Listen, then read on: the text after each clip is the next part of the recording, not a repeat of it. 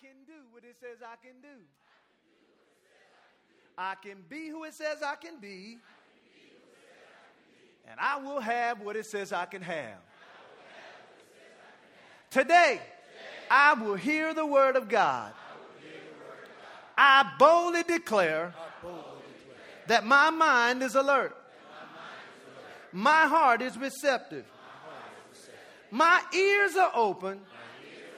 And I better not go to sleep. I'll never be the same.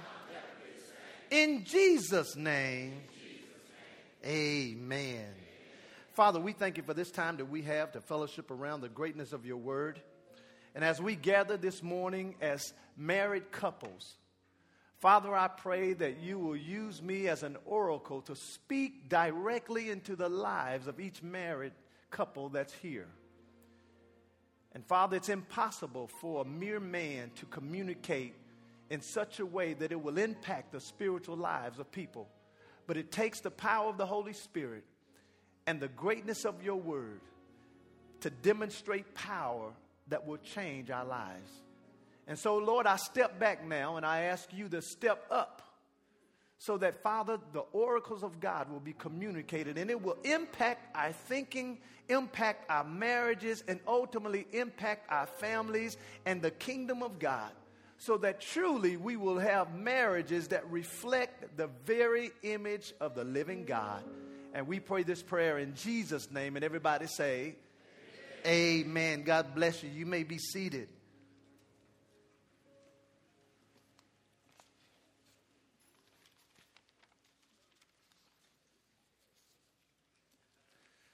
Just in case you're visiting us today, we decided that every fifth Sunday of the month, when there is a fifth Sunday, and then the whole month of November, we use these times to do what we call a Survivor Series. And this is where we split our congregation, where our 9 o'clock service is designed for just married individuals, and then our 11 o'clock service is actually for our singles. And so if you're visiting us and you're single, just hold tight. You can just stay over and you can get another word. Now, for the month of November, I'm going to change the name from Survivor Series to the Overcomer Series. Because in Romans chapter 8, verse 37, it says, we are more than conquerors through him that loved us. And so last week, I gave you the title of what I'm going to share today. And so if you're taking notes, I want you to write down, Getting the Most Out of My Mate. Getting the most out of my mate. And I know some of you all are going, I can't wait to hear what he's going to say right now. And the purpose of today's message is to help every person who is married understand and exercise some biblical principles that will help you get the most out of your mate and have a better, fulfilling relationship. Now, how many in this room could have a better, fulfilling relationship? If it can just grow a little bit, let me just see you raise your hand. Amen. Now, I want you to find 2 verses of Scripture. Find 1 Corinthians chapter 11 and verses 3, 1 Corinthians chapter 11, verses 3. And then I want you to find Ephesians chapter 5, verse 23. That was 1 Corinthians chapter 11, verse 3. And then Ephesians chapter 5, verses 23. In order for every Christian marriage to reach its God-given potential, each person in the relationship must understand their biblical role, and then they have to function in that role. And in doing so, when you function in your God-given role as a married couple, and you do that individually, you will find harmony, and then you will experience fulfillment that will cause each person to receive from their mate the very thing that God wanted them to get. And so this morning, I'm going to go in a direction that you probably didn't think I was going to go. And I did my best to try not to go in this direction, but I have to go in this direction because I feel there are a lot of marriages that are out of order. Look at your neighbor and say, mine's not. Now look at your other neighbor that ain't married to you and say, yours might be though.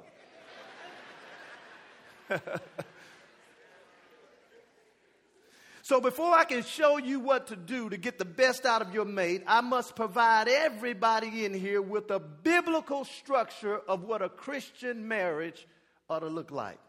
So here's the point number one. If you're taking notes, I want you to write this down. And here it is. Headship in a marriage is a gender-driven position. I'm going to say that again because it's already quiet. But I'm going to say it anyway. Headship in a marriage is a gender-driven position. In fact, why don't you just say this with me so you can get those lips moving. Say, headship in a marriage is a gender-driven position.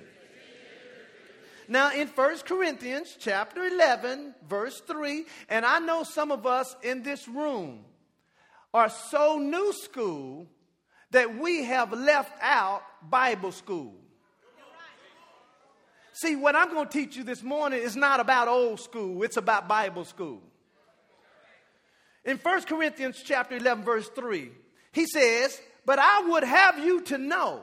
He said, I don't even want you to guess on this. He says, I want you to know that the head of every man is who? It's Christ. And then the head of the woman is who? Is the man. And watch this. And the head of Christ is who? Now, if you notice, everybody in the picture has a head except for God, because God is the head. So it starts out by saying the head of every man is Christ, and the head of every woman is the man, and the head of Christ is God. Now, one of the problems that a lot of marriages endure, especially before Christ, is when you married him, he was a headless man. You saved, but you were backslidden. And so when you met him, he wasn't saved, and he couldn't tell if you were anyway. You married him, and so therefore now, you married a headless man.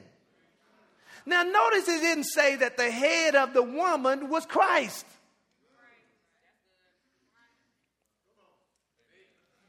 Now see, some of you ladies may be thinking, that was back in those days. We are in 2012. That's your problem. Now see, let me explain something to you. Spiritual headship is different from natural headship. See, you can become the head of an organization. You can become the head of a business, the head of a group. And your qualifications and your experience can, watch this, afford you that position. But marital headship is automatically assigned by God to every married man. In other words, your giftedness and your knowledge and your education, and let me say this one, and even how much money you make will never qualify you as a woman to be the headship in a marriage relationship. And all the men say, uh-oh, we're going to have a fight after church, ain't we? I'm going to say it like this, and let everybody say, amen, because that's the Bible. Now go to Ephesians chapter 5. Let me go to Ephesians chapter 5, because some of you all are sitting there, especially the ladies, going, well, I need to see that again. Maybe that was a fluke in the Bible. Let me just see it again. So go to Ephesians chapter 5. Go to Ephesians 5, and I hope I can finish my lesson this morning. Ephesians chapter 5. I want us to look in verse 23. Let's read this verse and see what it says. It says in verse 23 of chapter 5 in Ephesians, for the head, or for the husband is the what? Head of who? The wife, even as Christ is the what? Head of the what? Church, and he is the Savior of the body. If you notice that Ephesians chapter 5 verse 23 mirrors to the T 1 Corinthians chapter 11 verse 3. Do you see that? So I want to give you a take-home thought that I want you to write down, and here it is. Headship is assigned, not assumed. Headship is assigned, not assumed. And here's the problem that I see in a lot of relationships, because I have the pulse on what's going on in our church. We're having a struggle over who's in charge. You say, well, my husband, he ain't acting saved. Well, whether he saved or not, still God gave him a position of head in the family. Amen. So here's the question that I want to start out with. What is the responsibility of the man or the head? Because if you're going to start with anything, you need to start at the top. So what is the responsibility of the man or the head? Or in the context of what I'm teaching this morning, what should a man be doing in order for him to get the best out of his wife? Because I'm about to show you how to get the best out of your wife. Go to Colossians chapter 3. Go to Colossians chapter 3. Now, we're going to turn to a lot of scripture this morning, which is not normal, but I didn't want to read any of them by myself. I want you to see them. Colossians chapter 3, we're going to look in verse 19. Colossians 3:19. In other words, I'm starting out now with what is his role in the relationship, and what is his role as the head of this woman, so that he can not only do his part, but so he can get what he needs from her. In verse 19, it says, husbands, what's the next word? Love who? He didn't say love nobody else's wife. He says love your wife. And be not, watch this, bitter against them. Now I'm going to deal with that part because it's saying what not to do, but I want to deal with what we should do first. Now the word love means to have preference for, to wish well to, in regards to welfare. It means to take pleasure in the thing. It also means to prize your wife above other things. Watch this. It means to be unwilling to abandon your wife or to do without her. And half the issues going on is we have men who are constantly threatening to divorce his wife. When true love says, I will not abandon you. So you want your wife to feel secure? Why don't you stop using the D word? I need to take my reading glasses off for this. So I need to see you all in the face right here. Now, go to Ephesians chapter 5. Go to Ephesians 5. Go to Ephesians 5. Just so you'll know, the word bitter there means to show resentment, hostility, and distastefulness to her. Bitterness. Because if we didn't have the ability to do it, God wouldn't have told us not to do it. So there's opportunity to show resentment and hostility because, most of the time when we argue, we're the ones raising our voice. I didn't get an amen. Okay, so are the women raising their voices?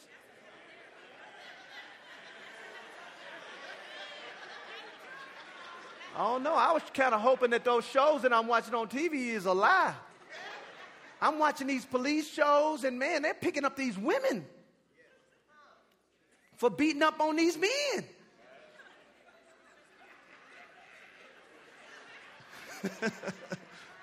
It's only TV on, only TV. Go to Ephesians chapter 5. Well, watch this. Let's stop. Now notice now, the first thing God wants you to do as a man of God and as a head over your wife, he says, I want you to love her. Ephesians 5 says the same thing in verse 25. It says, husbands, love who? Your wife. Not nobody else's wife. You shouldn't be treating any woman on your job or anywhere else any better or better at all than your wife. If you're going to open the door for women at work, open the door at home. If you ain't going to open it at home, don't open it at work. In other words, somebody should look and say, well, he does treat her better. Okay, all right. Let me just keep reading. Husbands, love your wives, even as Christ. And watch, he's showing you how to do it. He says, when you love her like Christ loved the church. Because Jesus showed his love for the church by giving himself for it, that he might sanctify it and cleanse it with the washing of water by the word, that he, Jesus, might present to himself a glorious church, not having spot or wrinkle or any such thing, but that it should be holy and without blemish. So ought men to love their wives as their own bodies. He that loves his wife loves himself. Now, we can just stop there and see why there are some men that don't love their wives. Because they don't love them. I mean, how you treat her is an indication of what you feel about you. For no man ever hated his own flesh, but nourishes it and cherishes it, even as the Lord the church. Now, go to Ephesians 5. Let's drop down to verse 33. Drop down to 33. It says, nevertheless, let every one of you in particular so love his wife, watch this, even as himself. So one of the first responsibilities of the head of the home, the head of a wife, is I and you men must love our wives. Now, go to 1 Peter chapter 1. 1 Peter chapter 3. Go to 1 Peter chapter 3. Because now, some of you all are going, Pastor, can you lighten up on the men real quick? And I'm an equal opportunity pastor. So I'm coming. 1 Peter chapter 3. But I have to start with the men because, see, when you want to check the condition of something, have you ever heard that if you want to solve a problem, it starts with leadership? Well, that's what we need to look at. And in 1 Peter chapter 3, look in verse 7, I love this. It says, likewise, you husbands live with them, your wives, according to knowledge, watch this, giving what, class? Honor unto the what? Wife as the weaker vessel, and as being heirs, how? Together of the grace of life. And when you do that, when you give her honor, when you love her, when you live with her according to knowledge, what's going to happen is your prayers will not be hindered. Now, let me just say this. Love does not mean your wife always getting her way. That's not what love is. In fact, sometimes men we let our wives have their way all the time because it's a cop-out to not having to confront. I don't want no mess. I don't want no problems. I don't want no issues. I don't want no stress. So I'm just going to let her, just whatever.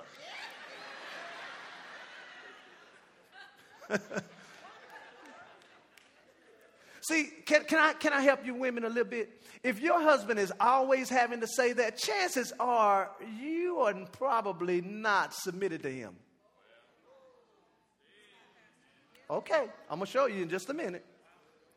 Now, when he told the man to honor his wife, the word honor, watch this, men, it means to value. It means money paid. I mean, it's hard to show honor to your wife if you're not giving her some kind of money. I didn't say how much. This word honor, when you look it up, it means money paid. Pay her some money. Give her some money.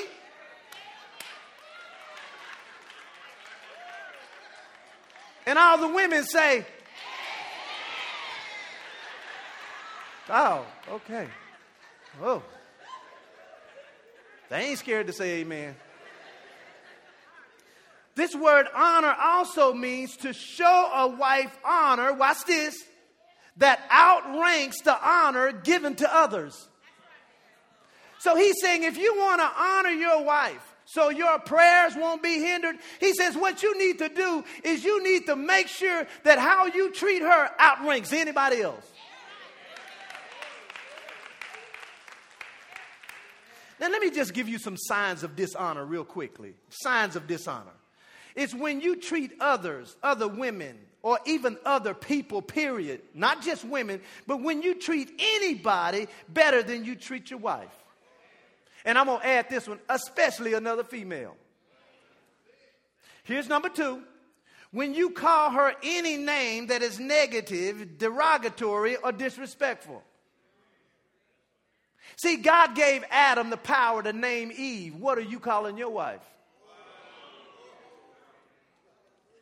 Number 3, when you take care of you, but do not provide for her at the same level. I mean, you going every week to get your hair cut.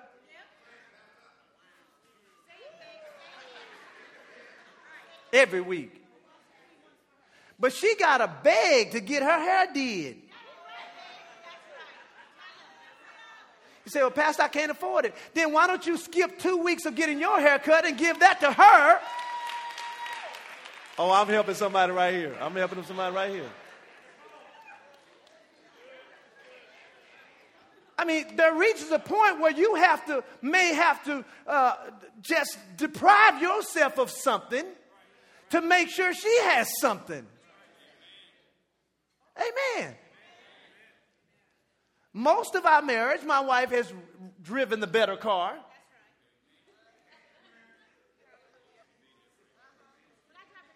I know some of y'all saying, no, she ain't riding my car. Now, let me set the record straight. When she has a nice car, don't mean she have to drive my car. But my car is still our car. I got one strong clap from a single man over here. I mean, honestly, I don't like my wife driving my car because my wife and her rules and how she drives a car is different from mine. Her rules are different. You know, everybody have rules. You know, one of my rules is we're not going to eat in here. We're not eating in here. Well, she don't have that rule. One of my rules is we don't drive over potholes. She tries not to, but it just happens to happen in my car. So, you know, we just limit mine. She already has 2, so hey, pick your choice, whatever you want to drive. Huh? That's right. She gets more in the budget to spend than me. Amen.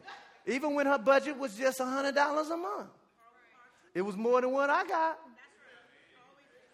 You know, I think now what I get is what she got like 4 years ago, but I'm just happy to have something. I'm just happy. Y'all see me smiling? It's because I got some budget money. Here's number 4. I need to hurry up. When you withhold good purposely and knowingly. That's how you can know if you're not honoring your wife. When you talk about her in a negative light, especially to other people. Well, I'm sure everybody's toes are being stepped on just a little bit in here this morning. Now, here's the question, because I'm going to tie all this together. What is then the given responsibility to the wife? Because remember now, God said there were 2 major things that a man needed to do. He needed to love his wife. And then what was number 2? He needed to honor her. Because you cannot love without honoring. So those are the 2 main things. And I promise you this, if you love a woman right, she'll give you anything you want. You respect and honor her and you show her that you love her more than anybody else, and you show it by your actions and not just by your lip service. Let me tell you something. You get anything you want. Whenever you want it. Where you want to get it.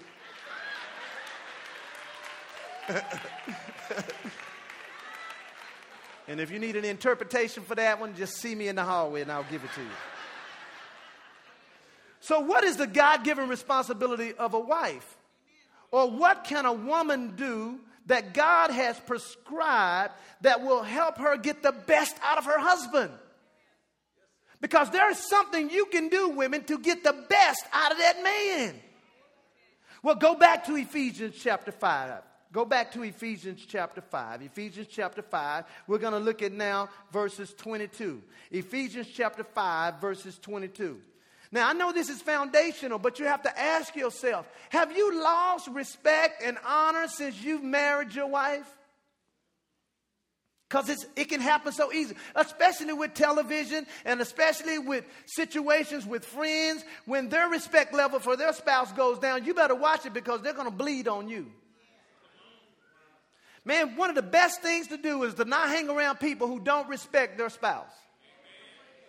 Don't hang around them. I don't care how much money they have. I don't care how much influence they have. You don't want to be around that person because what's going to eventually happen is they're going to bleed on you and you're going to end up doing it. Ephesians chapter 5, look at verse 22. He says, wives, what's that word?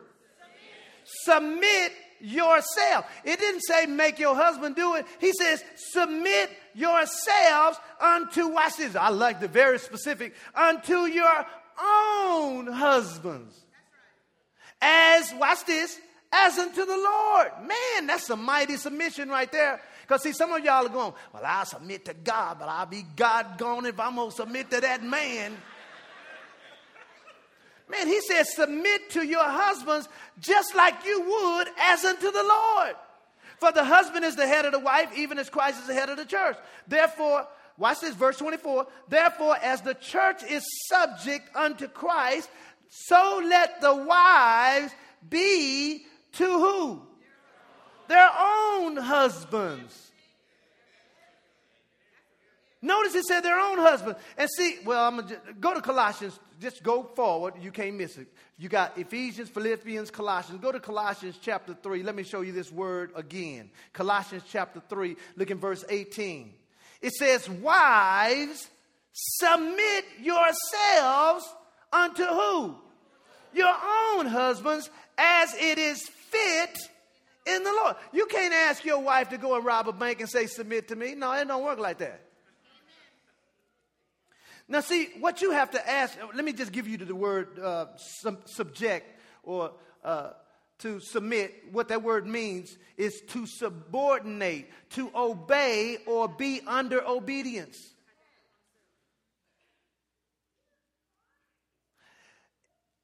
It should not, you say, well, Pastor, I ain't obeying that man because he don't obey me. Well, wait a minute. What position do you hold in the family? Now, see, here's the thing. Let me show you how I know you can obey your husband, because you obey your boss. Male or female, don't matter. How many here that are females that work? Let me see your hand. How many of you have a boss? Let me see your hand. How many of you obey your boss? Let me see your hand. I didn't see no hands go down. So if you can obey your boss, women, you can obey your husband.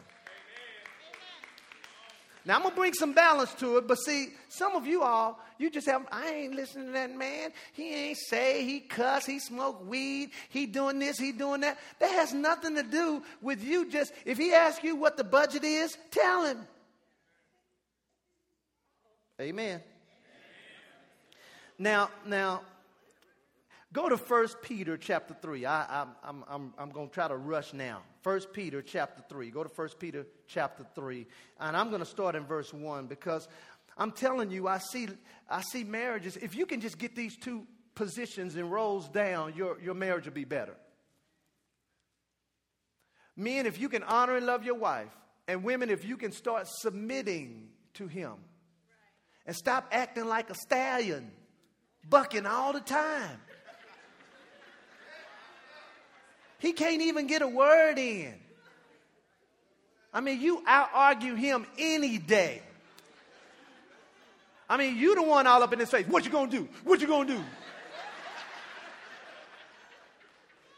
do?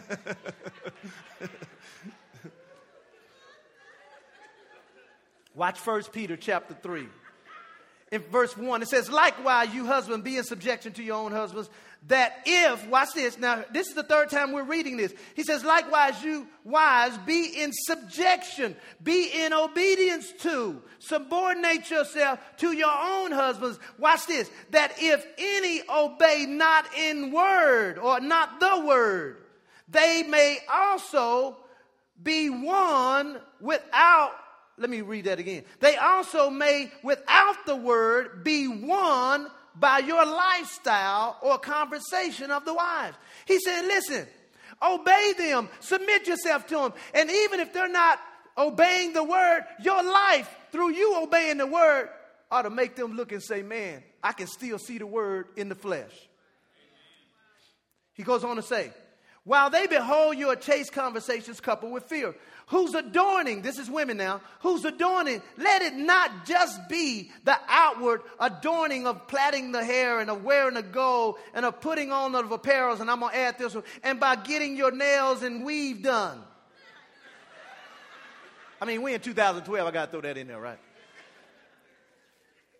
But let it be the hidden man of the heart in that which is not corruptible, even the ornament of a meek and quiet spirit. You can be a lady that talk a lot, but let your spirit be meek.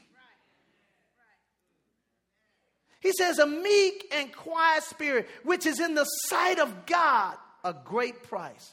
For after this manner, in the old times, the holy women also who trusted in God. And I'm going to say this, you cannot submit to a man unless you have first submitted to God.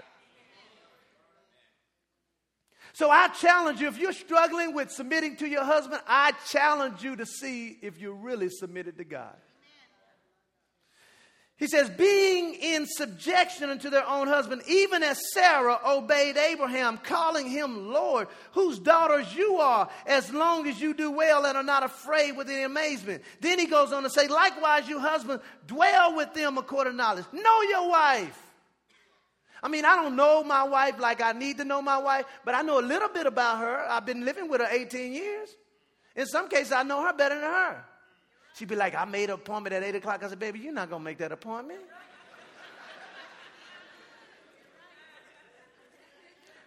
Now, if we had to leave the house at 8 o'clock to go on vacation, she would be up. But there are certain things I know. I have started when I see my wife's phone and it ain't charging, I just stick it on the charger because she's not going to do it. Know her. Listen, and when you consider her, listen, this is how they read it. Wow, he cared about me. All you did was plug her phone up. Next thing you know, you got my wife fixed breakfast, and even though I didn't eat it because it was too late, and I really appreciate that breakfast this morning. But breakfast on my desk and everything. But it was, I had already gotten up and got ready. So, you'd be surprised what you can get out of her. Amen. Here we go. So you cannot submit to him until you're submitted to him. Now, let's close with this one, and then I'm going to give you some science here. 1 Corinthians, go to 1 Corinthians. 1 Corinthians 15. 1 Corinthians 15, and I'm going to start reading in verse 24. 1 Corinthians 15, look in verse 24. 1 Corinthians 15, 24. Now, I'm going to show you this word subject or submitted in a different English word, and it shows up in this whole context. It says in verse 24, then comes the end. He's talking about the end of the world. When he, Jesus, shall have delivered up the kingdom to who? God, even the Father. When he, Jesus, shall have put down all rule and all authority and all power. For he must reign till he has put all enemies under his feet. Watch verse 26. The last enemy that shall be destroyed is death. So when you're at a funeral and they say the Lord took them, the Lord didn't take them. Let me just clear that up. The Lord didn't take them because death is an enemy. God wants you to live as long as you can to save as many people as you can so nobody will go to hell. So death is an enemy, but that's okay. Jesus has reigned over death. Praise the Lord. Verse 27, for he has put all things under his feet. Verse 27, but when he says all things are put under him. Now the word for he has put all things under is the word submit or subject. Verse 28, and when all things shall be subdued unto him, Jesus Christ, then shall the Son also himself be subject. That's the same word he's asking the women to do to their husbands. He said, then Jesus himself will be subject unto him who is God, that put all things under him. The word things under him is the same word submit or subject. That God may be all in all. Here's the question I have for you. Do you think Jesus has a choice to submit to God or not? Huh? Who says yes? Okay, let me say this. Jesus has already proven through his flesh and his natural living on earth that he said, not my will, but thy will. Once he got a resurrected body, it became impossible for him to now have choice over his will. So, I'm going to ask the question again. Do you think Jesus has a choice to submit to God now? He did then when he was in the flesh. He don't now because he has a resurrected body, and that body has been resurrected by the Spirit of God. So he does not have a choice. Well, if he doesn't have a choice to not submit to God, that same word submit or subject is the same thing he's talking about women to the husbands. You don't have a choice. You might think you do. Now, in this sobering moment that we have,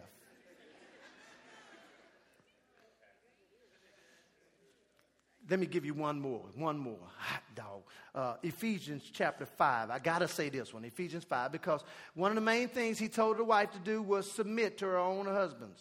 The second thing he told her to do in Ephesians chapter 5, verse 33, I'm going to show you, he told her to reverence him. Now, Ephesians chapter 5, look at verse 33. It says, nevertheless, let every one of you in particular so love his wife, even as himself, and the wife see that she what? Reverences her husband. The word reverence means to venerate, and the word venerate means to hold in deep respect, to honor in recognition of qualities of holiness, to treat with reverential obedience. And let me say this, respect starts with the attitude and not with the actions. See, women, your inward thoughts about your husband is revealed by your outward respect for him. I'm going to say that again. Your inward thoughts about your husband is revealed by your outward respect and treatment towards him. Amen. So here's a checklist quickly to determine, women, if you are submitted and are you reverencing your husband. He does not have the last say in the relationship. The last say he gets is an ultimatum from you. This is how you know if you are in submission or not, is when you do the opposite of what he say do. Number 3, when you speak to him like he's a kid and you're his mama. Man, it's quiet in here. When you women, wives, seek wisdom from other men over your husband.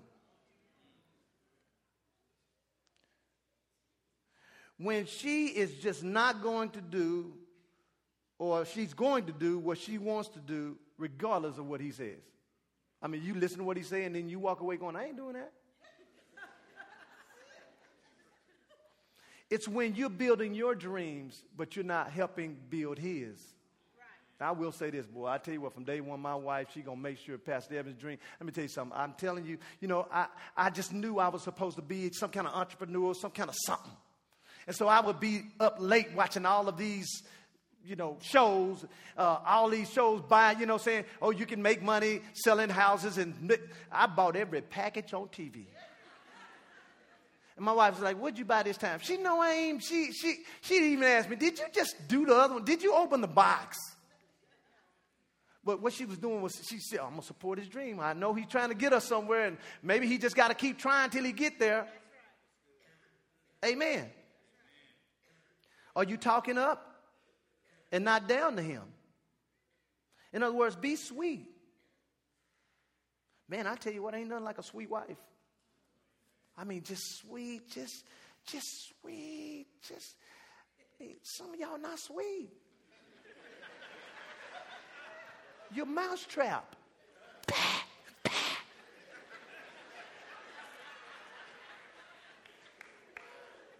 Now, let me say this.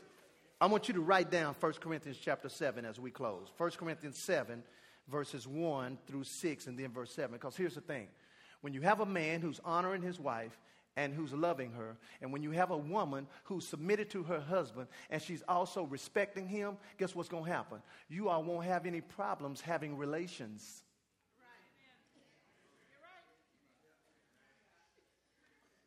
If you need to know what that is, just let me read the scriptures. It says, now getting down to the questions you ask in your letter to me. First, is it a good thing to have sexual relations?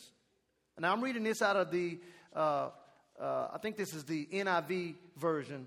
It says, or the Message. It says, certainly, but only within a certain context. It's good for a man to have a wife and for a woman to have a husband. Sexual drives are strong, but marriage is strong enough to contain them and provide for a balanced and fulfilling sexual life in the world of sexual disorder. The marriage bed must be a place of mutuality. The husband seeking to satisfy his wife, the wife seeking to satisfy her husband. Watch this. Marriage is not a place to stand up for your rights. Marriage is a decision to serve the other, whether in bed or not. Abstaining from sex is permissible for a period of time if you both agree to it, and if it's for the purposes of prayer and fasting, but only for such times. Then you come back together unless Satan has an ingenious way of tempting you when you least expect it. What am I saying? Why am I ending like that? Because some of y'all are having problems in that area because ain't no respect, ain't no honor, ain't no love, ain't none of that going on. Well, if none of that going on, you ain't gonna want to do nothing. That's right. I mean, we got men nowadays who on strike. I don't even understand that one. I'm telling y'all think I'm playing. So here's a question as we close. Here's a question.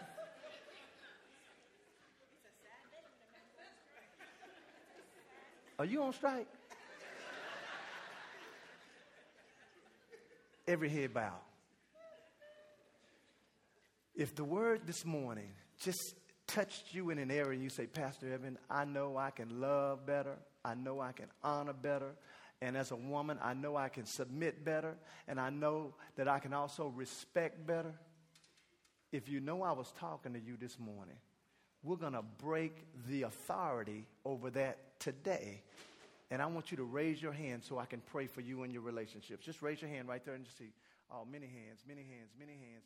Come on, there are some people. I know that. Keep your hands up real high.